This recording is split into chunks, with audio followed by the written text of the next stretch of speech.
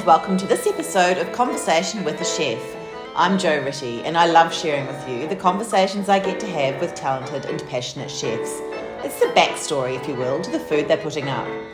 I begin today by acknowledging the Wurundjeri and also the Wadawurrung people of the Kulin Nation, traditional custodians of the lands and airwaves of Naarm and Geelong where this conversation takes place.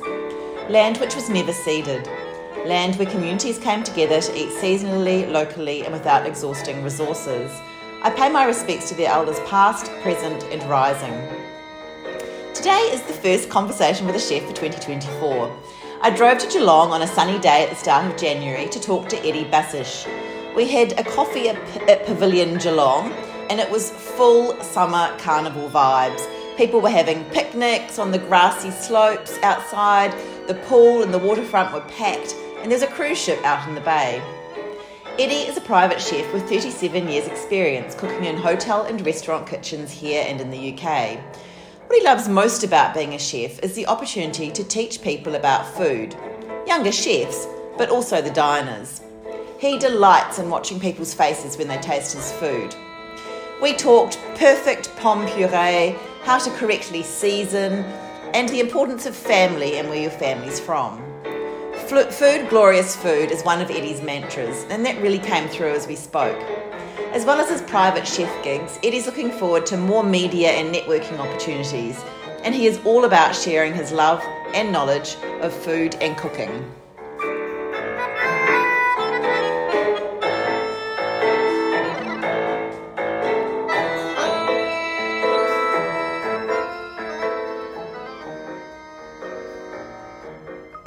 Hey, Joe. Nice to meet you. Nice meeting you too. How are you doing? Good, thank you. Oh, good. It's very summer carnival out there, isn't it? Oh, it is. You're not wrong. Very much so. Yeah. I've been in town for a while, so Yeah. well, the weather has been fantastic. No, it's been a crazy summer, hasn't it? It's been nuts. Absolutely nuts. But now it's like it's all gone into overdrive. Well, I see there's a cruise liner in as well. It's really summery. Yeah, well, we moved to Port Melbourne in July from Abbotsford, and so now we can see the cruise ships out the window. I've become like a train spotter for cruise ships. I'm just a bit really fascinated by them. I never thought I would be, but there you go. Yeah. They're amazing. I've never been on one. No. I'm not really planning on going on. I always said if I ever did one, I'd do one of those European ones along the Danube. Yeah. I love the sea, but Yeah. so it's a bit more compact and personal. Yeah. Or the North Pole or something like one of those sort of things. But one of these sort of things, I've never really been interested. It's funny enough, I was looking at doing that many years ago. So I was in Bendigo and I was looking at coming back to Melbourne because I've got daughters. Anyway, they were little at the time and I said, right, I've got to get back. But then I thought, I need to do something. I want to do something else. Because before I started doing my apprenticeship, I nearly joined the Navy. Oh. I've always been about boats and travel. Oh, right. So boats because my dad used to be a tuna fisherman in Port Lincoln. Yes. I was born in Port Lincoln. I read that, yeah. And so I've always loved boats and the ocean. And then I thought, what's a way of getting around, and maybe getting paid. So when I was about 17, I went to Defence Force in St Kilda Road and had an interview. And then they said, when you qualified though, when you finished your time, you weren't qualified. You were a cook. Okay. So, I want to be a chef, not just a cook. Yes. So that's where I said no. So I thought, I'll just work hard, finish my apprenticeship, and eventually I'll get over and I'll start travelling and doing what I want to do. So that's how nearly. Then I thought, a cruise liner. I had the interview. It was on Skype. It was for Royal Caribbean. Wow, yeah. Yeah, they were based in Miami, and so Skype there, and then I got the executive chef of the whole group do an interview on the phone with me, and he threw a few things. How do you make this sauce? What are derivatives or whatever? And basically, I think I had to just do a medical eventually. It's one other thing I can't remember what it was, and nearly got this position. And then something came up in Melbourne because I didn't really want to go away from the girls, but I wanted to. It was a sous chef. Had my own cabin. Yeah, which was probably, I like my privacy, my own cabin. Yeah, hard work didn't bother me. So anyway, it came close. Back in, it was 2011. Yeah, all right, okay. Yeah, so quite a few years ago now. It sort of fascinates me, that idea of maybe working on a cruise ship, or when I've spoken to chefs who work in hotels, like big hotels, and then they travel all around the world to different hotels. It's a different... It's obviously a really different life to working in a restaurant and, Well, it is. It was like with me, working in big hotels. A lot of mine was working in big hotels. Was it? Okay, Because when I started my apprenticeship, once I decided not to go into the Navy, I got a position. I did work... Thank you very much. Excellent, thank you. I got a position... No, I did work experience, through high school, for a week at a place called Hotel Australia, which is where Novotel on Collins is now. Okay, yep. In the city. Yep. And it was the old school 5-star hotel. Yeah. It was grand for a stay. Yeah. And kitchen, and then the exec chef, his name Michael Sharp, whether he's around or anymore, I don't know. He took over. He went from executive chef to group, not exec chef, but sort of like more of a manager role. Yeah. So looking after setting up kitchens. Great, well groomed, lean man. But when I went in there, it's the black jacket, embroidery. Oh yeah! Wow. The neck chief, black pants. Yeah. And he was in the fishbowl. So I could see everything going on. That's who I wanted to be. Yeah. And then eventually I got it. I went in there and the old school phones and rang up and I finally got that position and started my apprenticeship with it was called Hotel Australia through a company called Taverns Victoria, which I think was taken over by a guy called Bruce Matheson, who has the pokies pubs. Okay. So, but basically they had a 5-star and a couple of those sort of hotels, but then they had all these sort of pubs. And that's where I sort of learnt the ropes. And then went from there back into the big hotel chains. One thing about those things is you can travel. Yeah. It makes life a little, if you want to travel, it makes life a little easier. I mean, I worked for a very short time with the executive chef of what used to be the Regent, now Sofitel, Wolfgang something or other, big Austrian guy, and he was a company man, so he went from, when this turned into Sofitel, he said, well, I'm sticking with, but he was a big hotel exec chef, that's what and he went to Berlin to work at the Regent in Berlin. Okay. So he followed that around. Quite a few chefs that I know are still in touch with that still sort of do that. Yeah. So it's quite fascinating. It sounds like at 17 that's where you wanted to do your apprenticeship and to become a chef. So was that something that you, throughout your growing up, you always knew you wanted to be a chef? I think what happened was I wasn't a big fan of school, and you could probably say I'll say a lot of chefs probably weren't. And one thing, as you said, you would talk about the French side of things, and I wish I'd stuck to that because I would have done a lot better in college. But my background is I was born in Port Lincoln, South Australia, so I'm first generation Australian. My mum was born in Serbia, but she's from a Slovak background, and my dad's old Yugoslavia. And dad's Bosnian. And mum's side of the family, all great cooks. Wow. And I've watched my grandma, when she came to Australia to live with my grandfather, baking those strudels, those poppy seed strudels you see in Acland Street. Yeah. But these are bigger, not like they look like they're...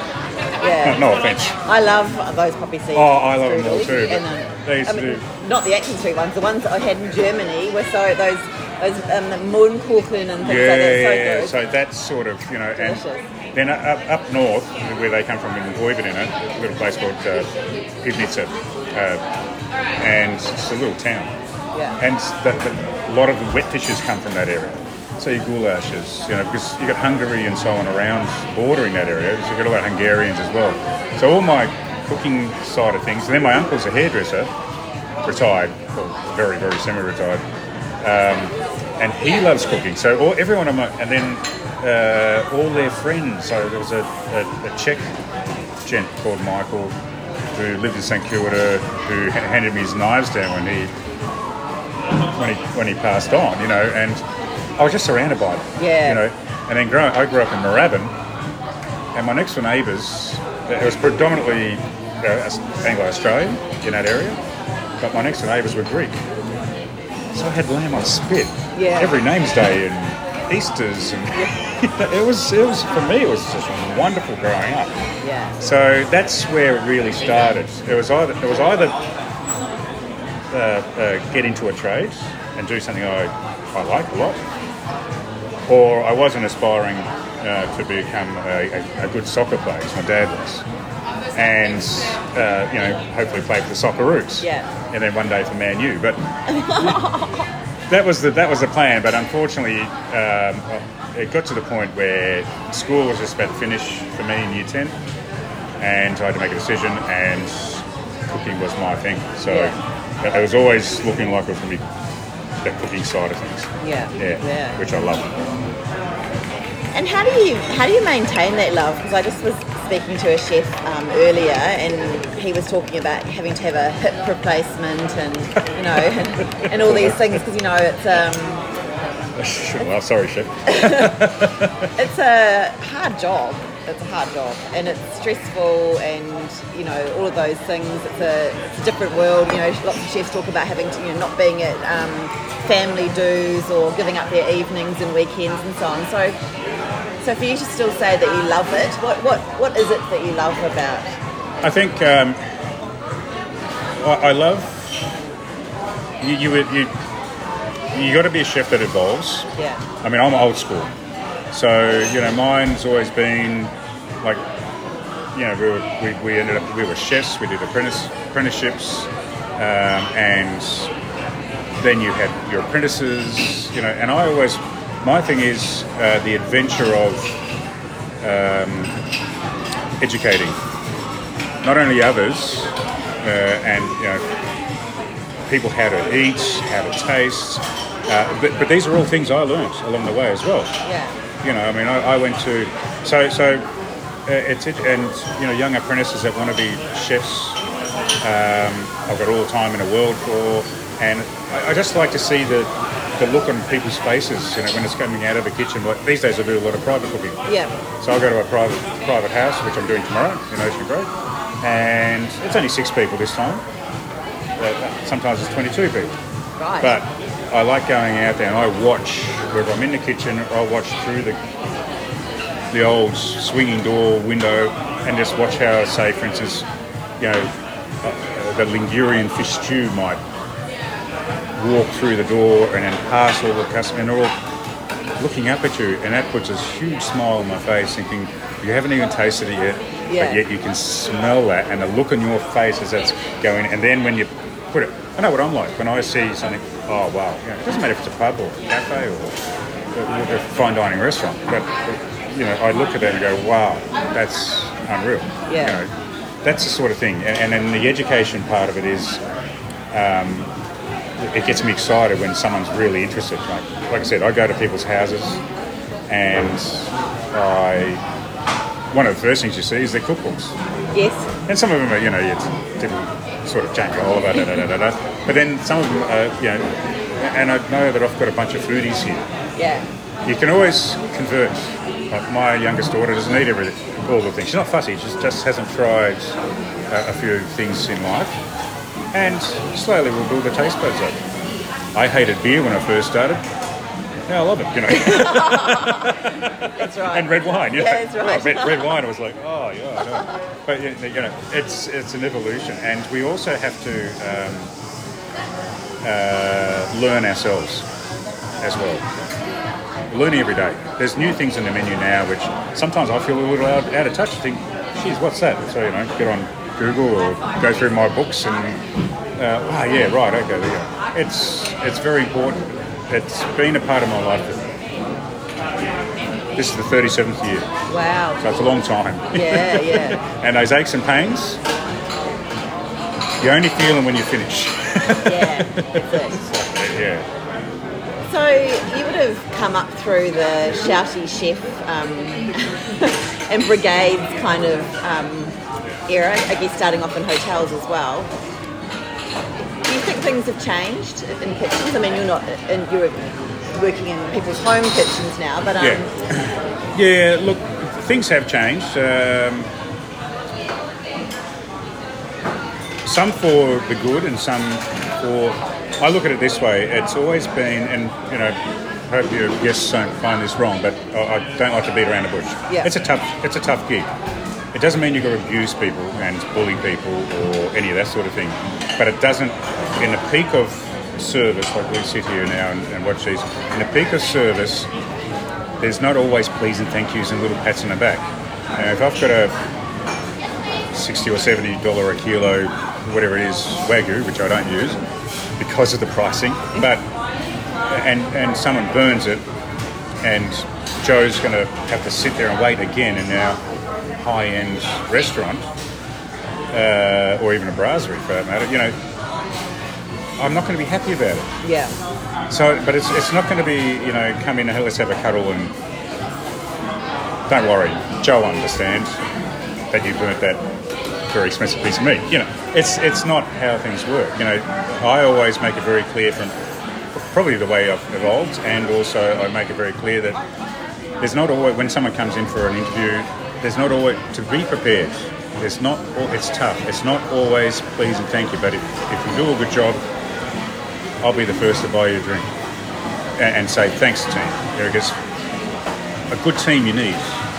There's a lot of young chefs and cooks out there that, and I was one of them a long time ago, whack on that chef uniform with the black buttons, with their name on the thing there, and think everyone's got to bow down to them. Yeah. No, you earn your respect. Yeah. And the way you earn your respect is to be transparent, straight down the line, respect your staff, make your staff understand that sometimes they're not going to get a thank you or a please during service. Yeah. Because we have to get that out, and it's got to be. I remember working for a Michelin chef, Gary Rhodes, in London. If I can say this, I got bollocked a lot. Yeah. But it wasn't bullying, it was perfection. And that's why the guy had a Michelin star, and that's why in every restaurant he worked in. But that's why it makes you determined when you come home to create better, because people expect. But then, of course, TV, people see, MasterChef or whatever. Oh, look at that, and then sometimes this is what they expect all the time. That's right. You know what I mean? Yeah, so yeah. standards are up. So that's how I sort of ran my brigades, whether they were small ones, large ones, it didn't matter. If I had 20 chefs, which I have in the past, I never bullied. I'd get upset. I would get to the point, when I came back from England, I'd get to the point where, if Ramsay was in the kitchen, I'd make him cry, Yeah. because simply because of the pressure, not because I was, an asshole, I suppose. Yeah. It's a thing that people behind, on the other side of the fence, don't see it until it happens. Yeah. I have challenged people in the past where they've said, "Oh, can I come and work in your kitchen?" And all that sort of thing. And they go through a training, and I actually do the training with them because all my staff. And then, it might be the first service, just in a cafe, and they can't handle it, and that's that. And it sort of, in a way, proved my point. Yeah. Don't think it's that easy, because it is not. And with people opening up restaurants, they're popping up everywhere. Yeah. And then closing up within 18 months sometimes, some of it for different reasons, but a lot of it is because it's not what it seems. Yeah. Yeah. So, yeah. And so you went to London.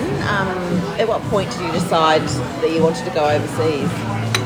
Well, I wanted to travel, as I said, when I was 17. Yeah. It took me another 10 years to get there.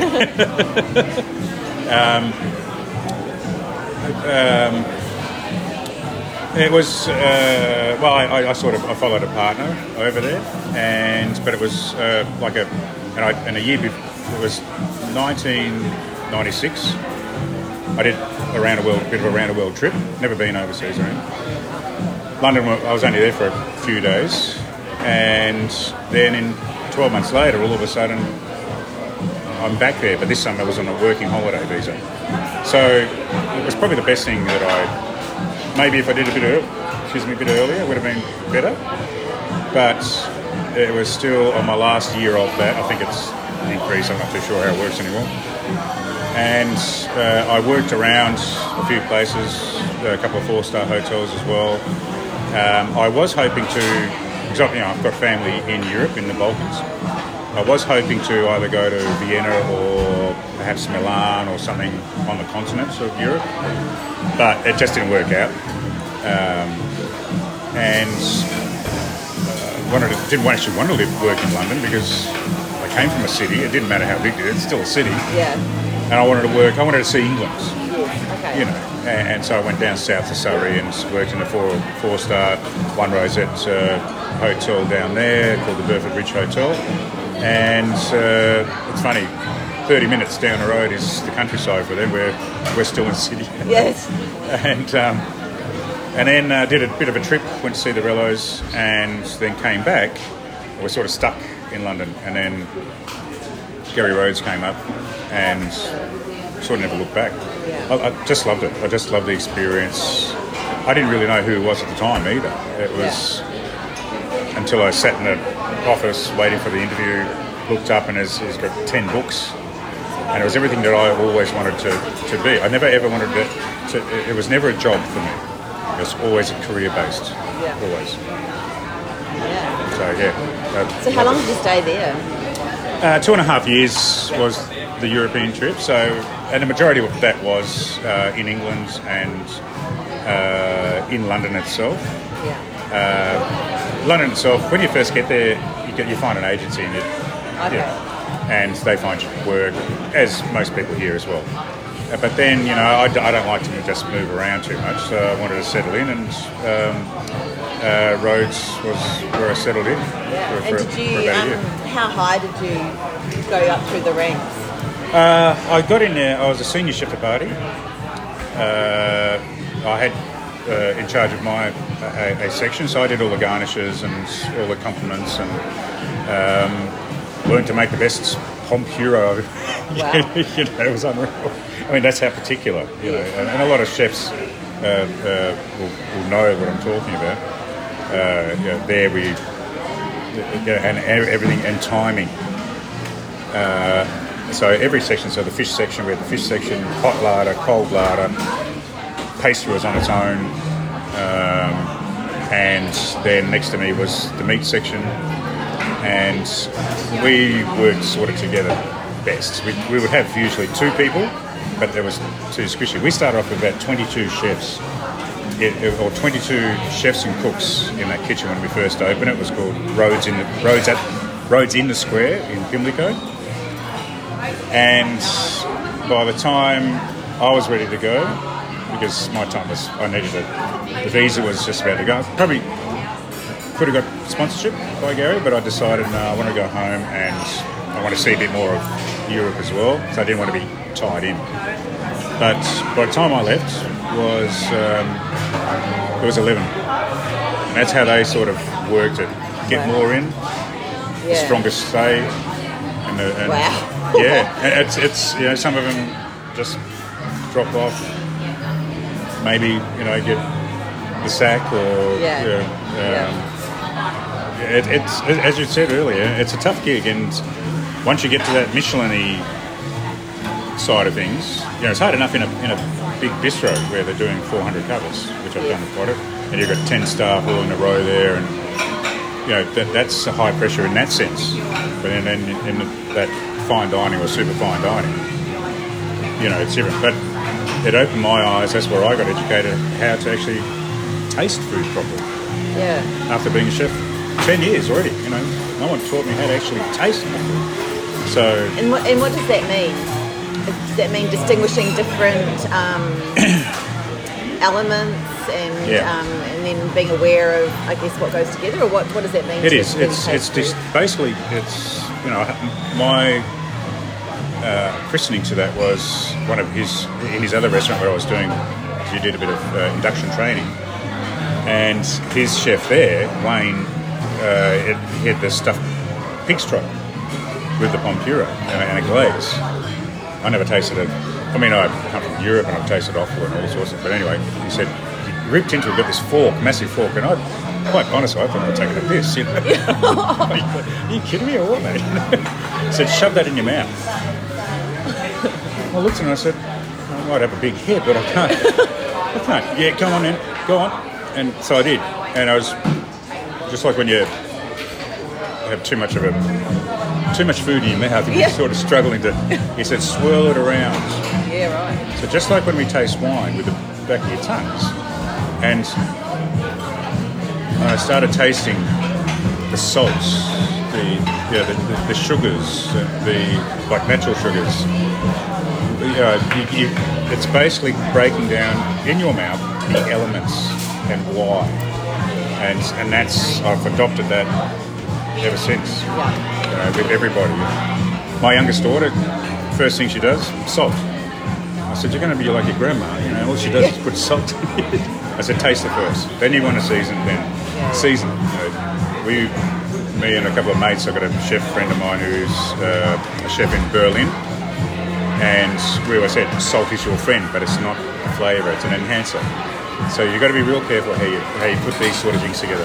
One of my chef friends from New Zealand always said to me, salt at the base, and that way it enhances it rather than makes it salty. So putting the salt in with when you first start you build it up. Yeah. It's like I was saying about the pomme purée, the mashed potato, or the humble spud. You know, we used to do an emulsion. Well, I still do it, but it's an emulsion of butter, cream, and milk. You warm it up. And it's all done hot, otherwise you get slumpy or whatever. And a little bit of nutmeg in there. Fresh is best, but if you don't, then a bit of nutmeg powder. It just gives it. And then as we put the already mashed potato in to get it even fluffier, you add your emulsion, and every time you add the liquid, you add a bit of a seasoning. But you then fold it in and then taste and then layer it up. By the time it gets to the top, as you said, you've got probably the perfect mash. And that's how I was taught, was at the base. Yeah. You know, if I'm doing a Napoli sauce, onions, everything goes in. I started off at the base. Yes. And then you add it as you need later on. Yeah. To me, that's the way it is. Same with steaks. Some people, in recent times, I mean, each their own, but the way I was taught, season first, then put it on the grill. Yeah. You know, a lot of people season it afterwards. I don't see how, you know, you can't get in there, can't penetrate to break things down and to enhance flavours. The only thing I don't use is cooking salt because it's too fine. Okay. It's hard to gauge sometimes. You know, it's very fine. It's like icing sugar, isn't it? It's sort of. You can get a teaspoon of icing sugar and a teaspoon of regular sugar, and the icing sugar one's always going to be sweeter because it's so refined. I see. You know, Yeah. so salts, whether it's from the Himalayas or whether it's straight from Corio Bay over here, it was clean enough because there used to be salt pans down here. They don't use them anymore, but they used to mine salt down here. There's no salt. In my opinion, you know, they've got that charcoal salt now. They've got this. That's only really for looks. Once it's in there and once it's cooked, like I said, I was brought up through peasant-style cooking in my childhood, and there was no such thing. It was just salt. You know, whether it's table salt or whether it was cooking salt. My mum used to use a lot of cooking salt, but as I grew up, it was just salt. 10-kilo bags that came in, and you know, Gary Rhodes, we didn't use any Michelin star. We didn't use this salt or that salt. We use just salt. So it just depends on how you use it. You know, salt is an important part of our diets. So pepper, you know, it's dry. It's white. You know, I mean, I like using pink peppercorns in certain things, depending on how strong, because it's sweet. Yeah. I mean, all the foreshore here is covered in peppercorn trees, which just help yourself. Yes, of course. Yeah. The green ones are a little bit stronger, which I would use in a proper French style. If I do pepper sauce, I like doing it properly. Yeah.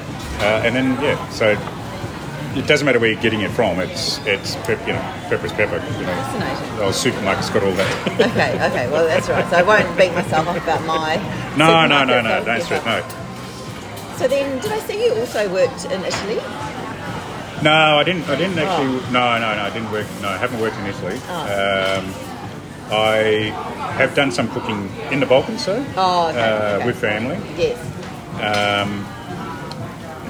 Which again is very grassroots.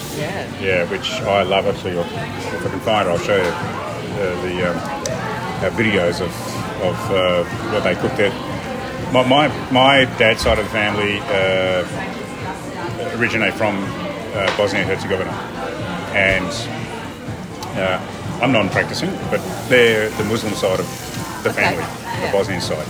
So a lot of their cooking comes from the Ottoman Empire, the Turks, just like a lot of that area. I mean, the Turks, the Ottomans ruled that area for 600 years. Yeah.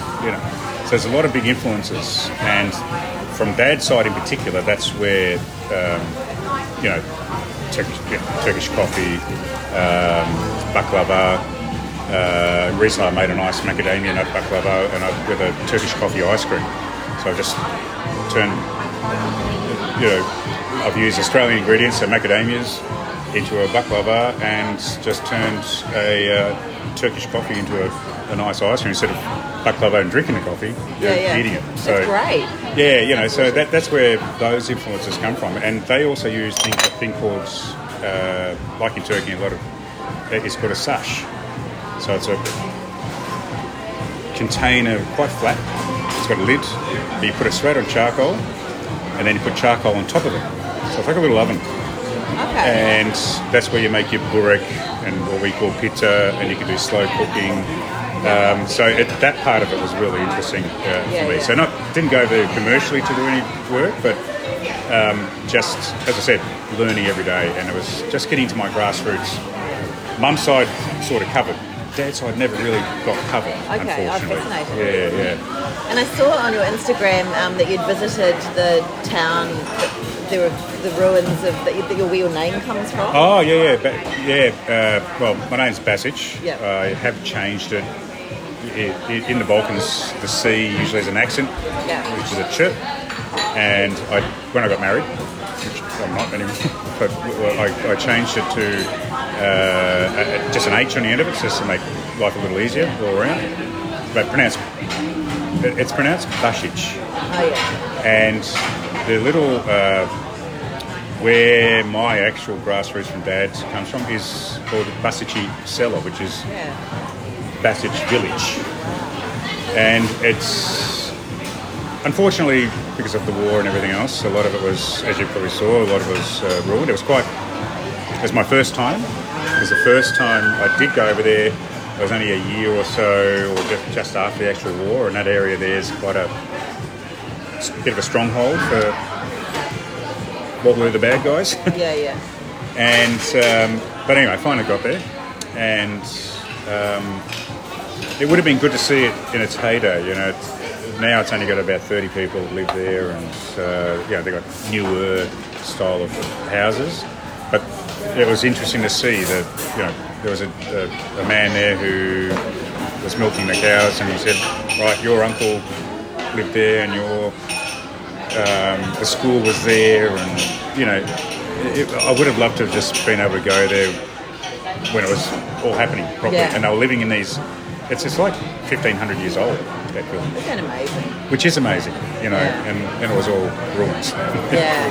Oh, absolutely. These are one thing, So anyway. But isn't it interesting when you go back? Because I'm first generation New Zealand, but my parents were, their families were from Scotland and England, and being in Scotland, but having never lived there or whatever, but just feeling like I came from there. Like I just that unusual sense of belonging you get where it's kind of like, I don't really know anything about this country apart from my parents are born here.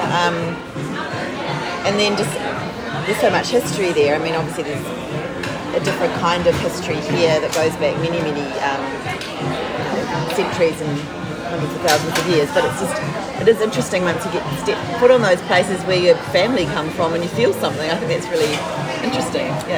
Yeah, Joe, it is. The very, very first. I mean, I went back to where my mum was born, and my mum and uncle were born, and I've actually, but that was the first time. Things have changed now. I didn't really get to. We only spent a few hours there this time round, and the Slovaks are a different people. They're really kind and friendly, happy people, and of course great cooks. But I got to spend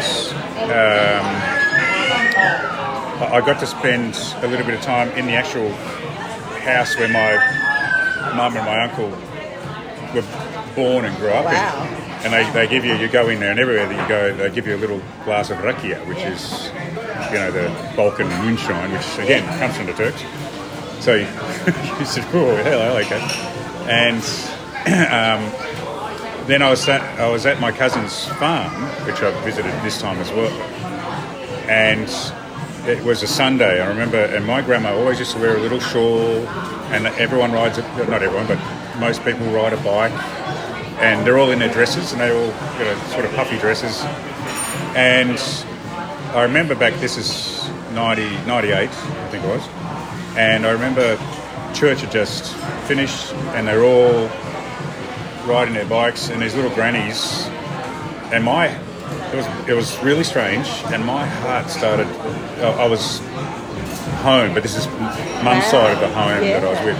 This time round, I didn't feel as much with where Dad came from, because it's in a bit of an area which is, I won't get into the politics, which is sort of still a bit dicey. But then in Montenegro, where the family all live, a town city called Tivat, not far from Kotor, and all these beautiful, I love Montenegro.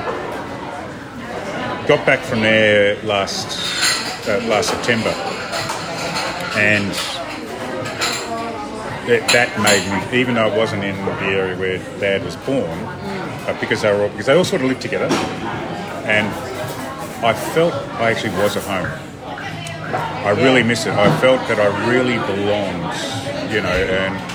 and I wanted to take my daughters as well to have a look, because my auntie is still alive, and my uncle's 94 years old and still kicking on. Great lives, because they don't, even they've had wars and everything, they don't stress.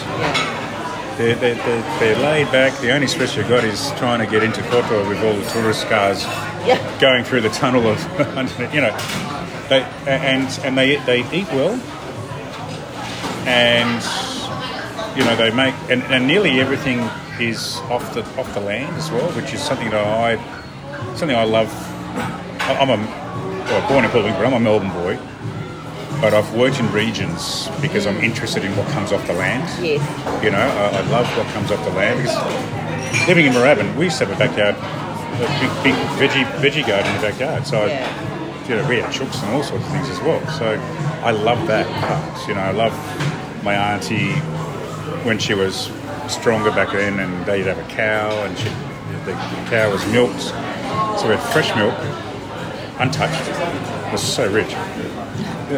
Eggs were 100% free range, not 15-minute free range.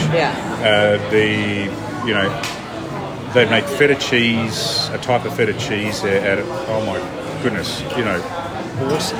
I never not tasted foods like that. It was fantastic. And then my cousin, he's got basically a little mini winery. I'm not a big fan of homemade wines.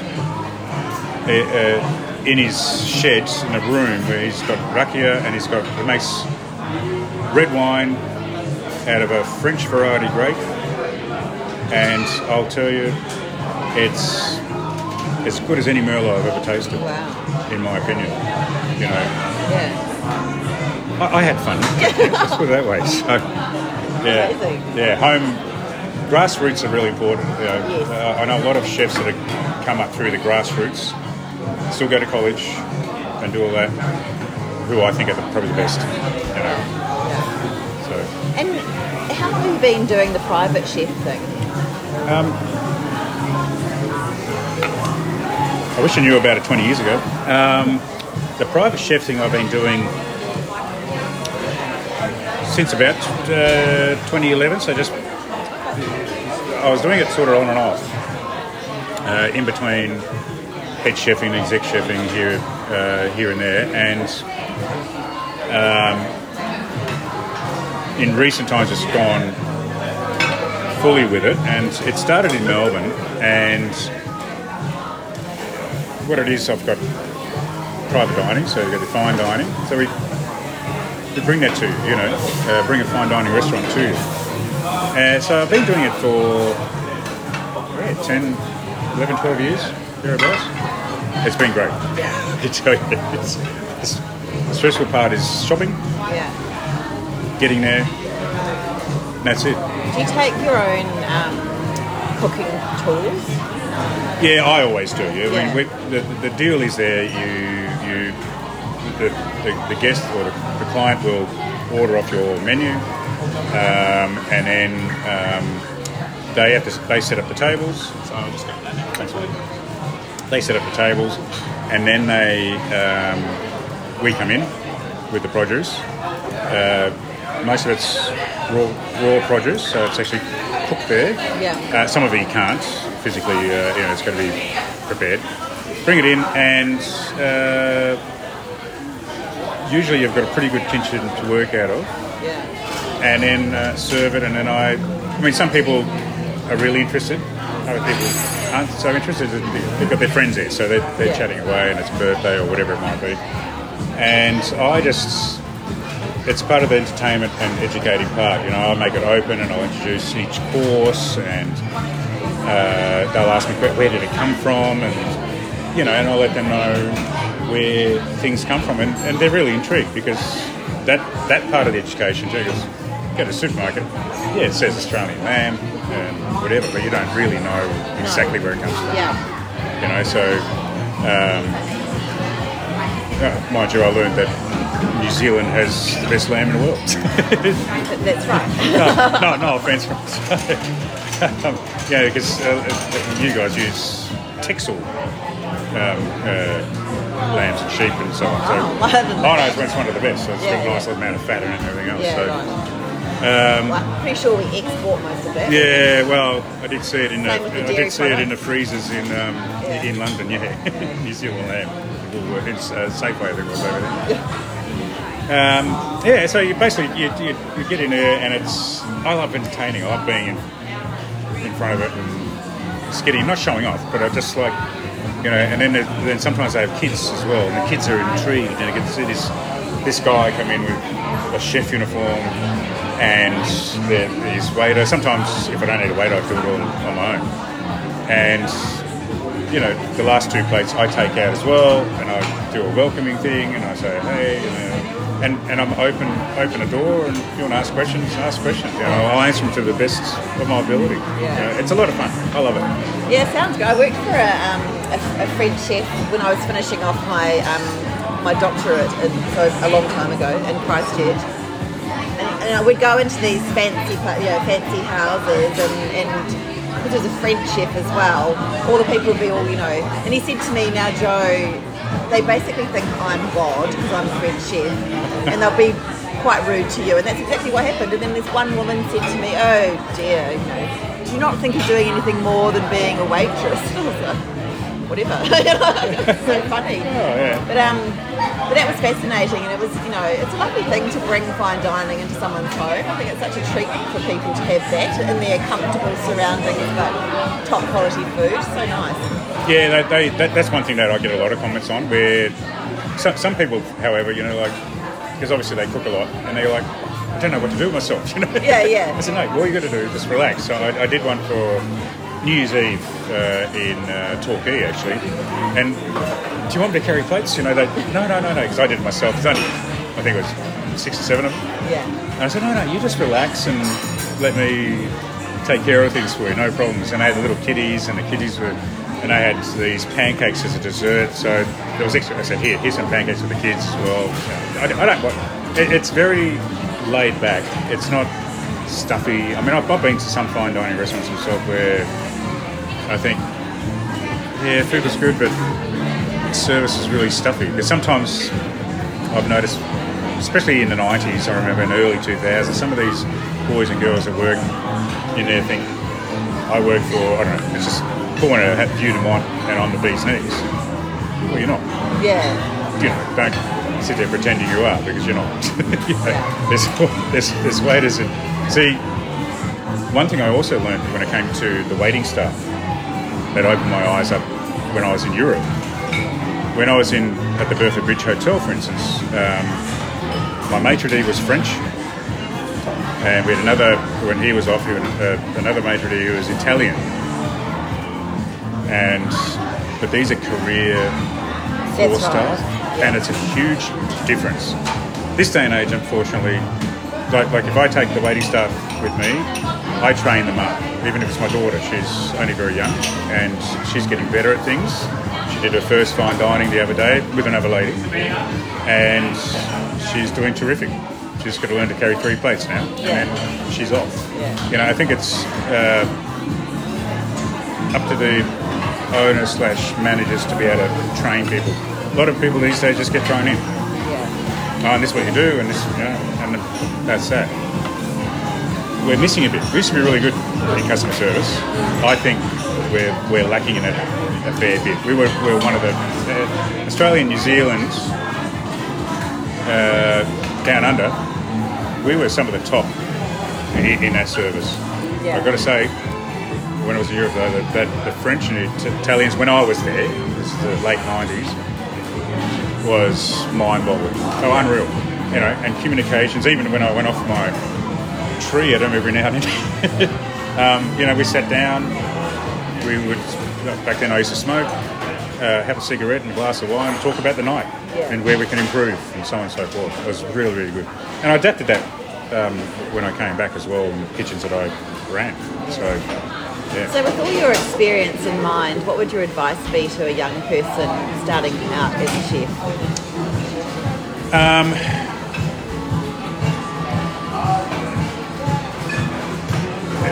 It would have been an easy question a long time ago. And it's become a hard question now. Okay. It's look at if your heart's in it, it's something you really want to do, then go for it. But you have to learn to look beyond. You know, there's a lot of TV chefs and all this sort of thing. You got to look beyond that. That's TV. Everything's prepared. You know, I've been on TV, so I know how it works. So everything's prepared. So when you get into the real kitchen, as I said, if you get someone like myself, you will be educated, you'll be taught. So you have to be patient. You're going to have to put up with a lot of rubbish, a lot of shit. You won't always sit there and don't expect to go and cook steaks. You know, learn from basically the bottom. Doesn't mean you've got to be a kitchen hand. I wasn't a kitchen hand when I started. But I was peeling carrots and peeling potatoes and saying yes, chef, and you know, start at the bottom and work your way up. You get to the top right away, it's a harder fall. Yeah. So work hard, be patient. Start your apprenticeship, do an apprenticeship, because you go through college, just like a driving lesson. You can't just get behind a wheel and think you know the road rules, because you don't. And stick at it, because it can take you places. Money-wise, it's a lot better than what it was back in my day. A lot better.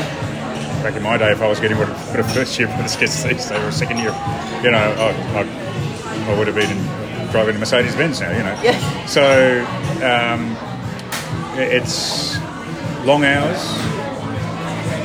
Be wary though, also, you know, because a lot of people out there do take the wee-wees out of you every now and then. And when it comes to that abusive sounding, try to identify that too, because there's a fine line between bullying and that. and work with a chef that is passionate. They've got to be passionate. If you don't sense that in your gut, try somewhere else. Yeah. But once you find the right place, stick at it, because it will take your places seriously. It's taken me pretty much, well, when I say around the world, it's taken me to Europe, and if I wanted to go anywhere else, I would. Yeah. And even now at my age, I'm an old bugger now, so, you know, I could go to the Balkans there and buy a guest house and do my private dining in the guest house on the Adriatic Sea somewhere, you know, or in Sardinia on the Mediterranean. So, stick at it, because it can take you a long way. Thank you. Pleasure. Thanks, Eddie. Thank you so much for listening to this episode of Conversation with a Chef with Eddie Basich. If you liked what you heard, you can check out all the goodness on Instagram at flirtatiousfood19. And if you'd like to hear more stories from other chefs, I'm on Instagram at Conversation with a Chef. You can read the chat and become a subscriber at www.conversationwithachef.com. And I would love it if you told a friend about my chats. You can follow me on Apple and Spotify podcasts, as well as Amazon podcasts and Audible. And once again, thanks so much for listening, and have a great day. Bon appétit.